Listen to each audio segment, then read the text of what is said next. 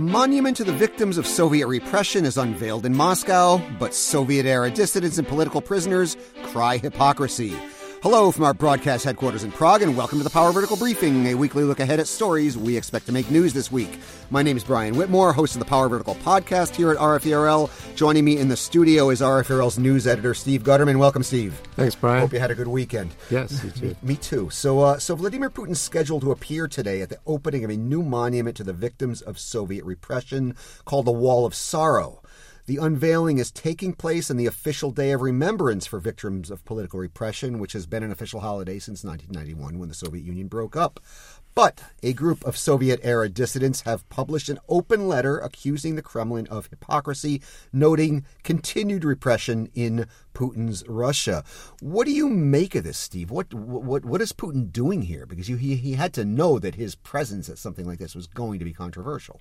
Well, I think he's trying, sort of as he does in several areas. I think he's trying to essentially boost his legitimacy and kind of take ownership of this situation. So he's like, this is me, the leader. I'm dedicating this, or I'm participating in this. I'm acknowledging that there was repression in the Soviet era, but at the same time. And he does do that. He's gone to other ceremonies on this day in the past at the Butova and places like that, and it sort of reminds me of when he's gone to Auschwitz and things like that. He's gone through the motions or at least outwardly acknowledge these repressions and these crimes.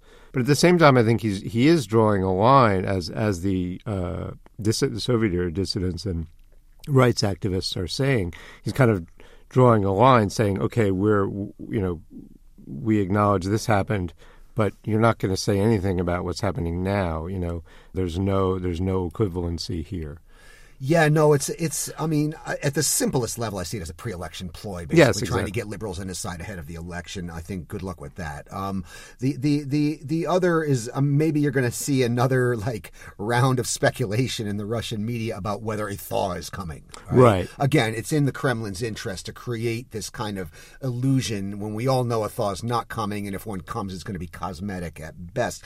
But as you note, Stephen, I think this is right on target. It kind of creates this. It's classic Kremlin information management, because it creates the illusion that repression is a thing of the past, when in fact we all know there are political prisoners in Russia, many of whom have been imprisoned for things like liking or reposting something on Facebook that the Kremlin doesn't like. People charged under the extremism statute. So it's a classic case of information management. How do you see it playing out today? I mean, it's Well, I think before this unveiling, Putin is holding a meeting of his the Presidential Human Rights and Civil Society Council. So they're going to talk about, among other things, I guess, how to remember victims of repression. So again, part of the sort of, so that's another chance for him to, meet with the people, some of whom are liberals on this council, and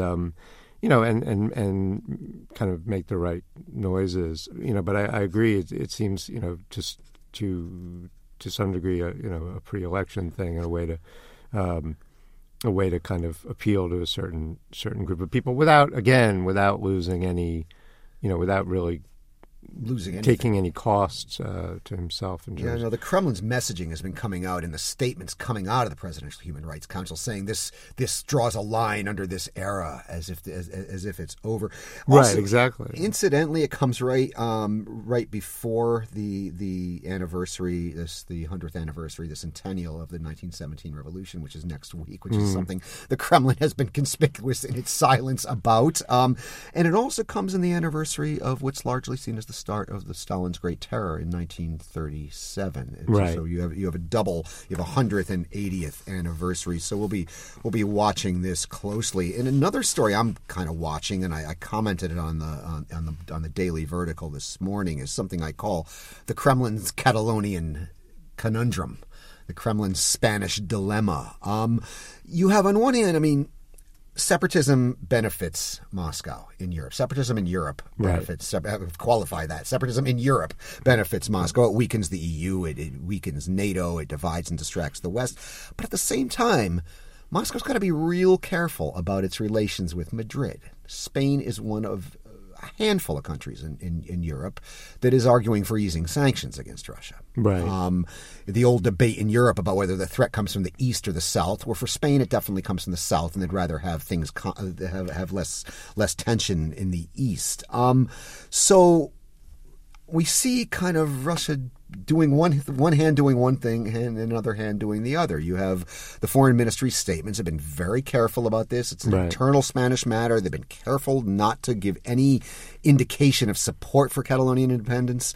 But on the other hand, last week you had Dmitry Medvedev, the de facto self-styled foreign minister of the breakaway region of South Ossetia, the Moscow-backed region in Georgia, visiting Barcelona, ostensibly to make ties with Catalonian business leaders. Press reports in the Spanish media say Spanish intelligence sees this for what it probably is, and that's an attempt to establish ties between Moscow and a hypothetical independent Catalonia. Putin's speech in Sochi at the Valdai Discussion Forum, he didn't give support to the Catalonian independence, but he said, see, Europe, this is what you get. You supported Kosovo, and now this is what you get. So there's kind of some bravado there. What do you make of this? How do you see Moscow playing this out? Because it's going to be very, very interesting to watch going forward. Well, I think I agree. I think that Moscow's sort of playing all the angles. I mean, as you say, on the one hand, it can't support separatism too openly. Because, in Spain. Well, right.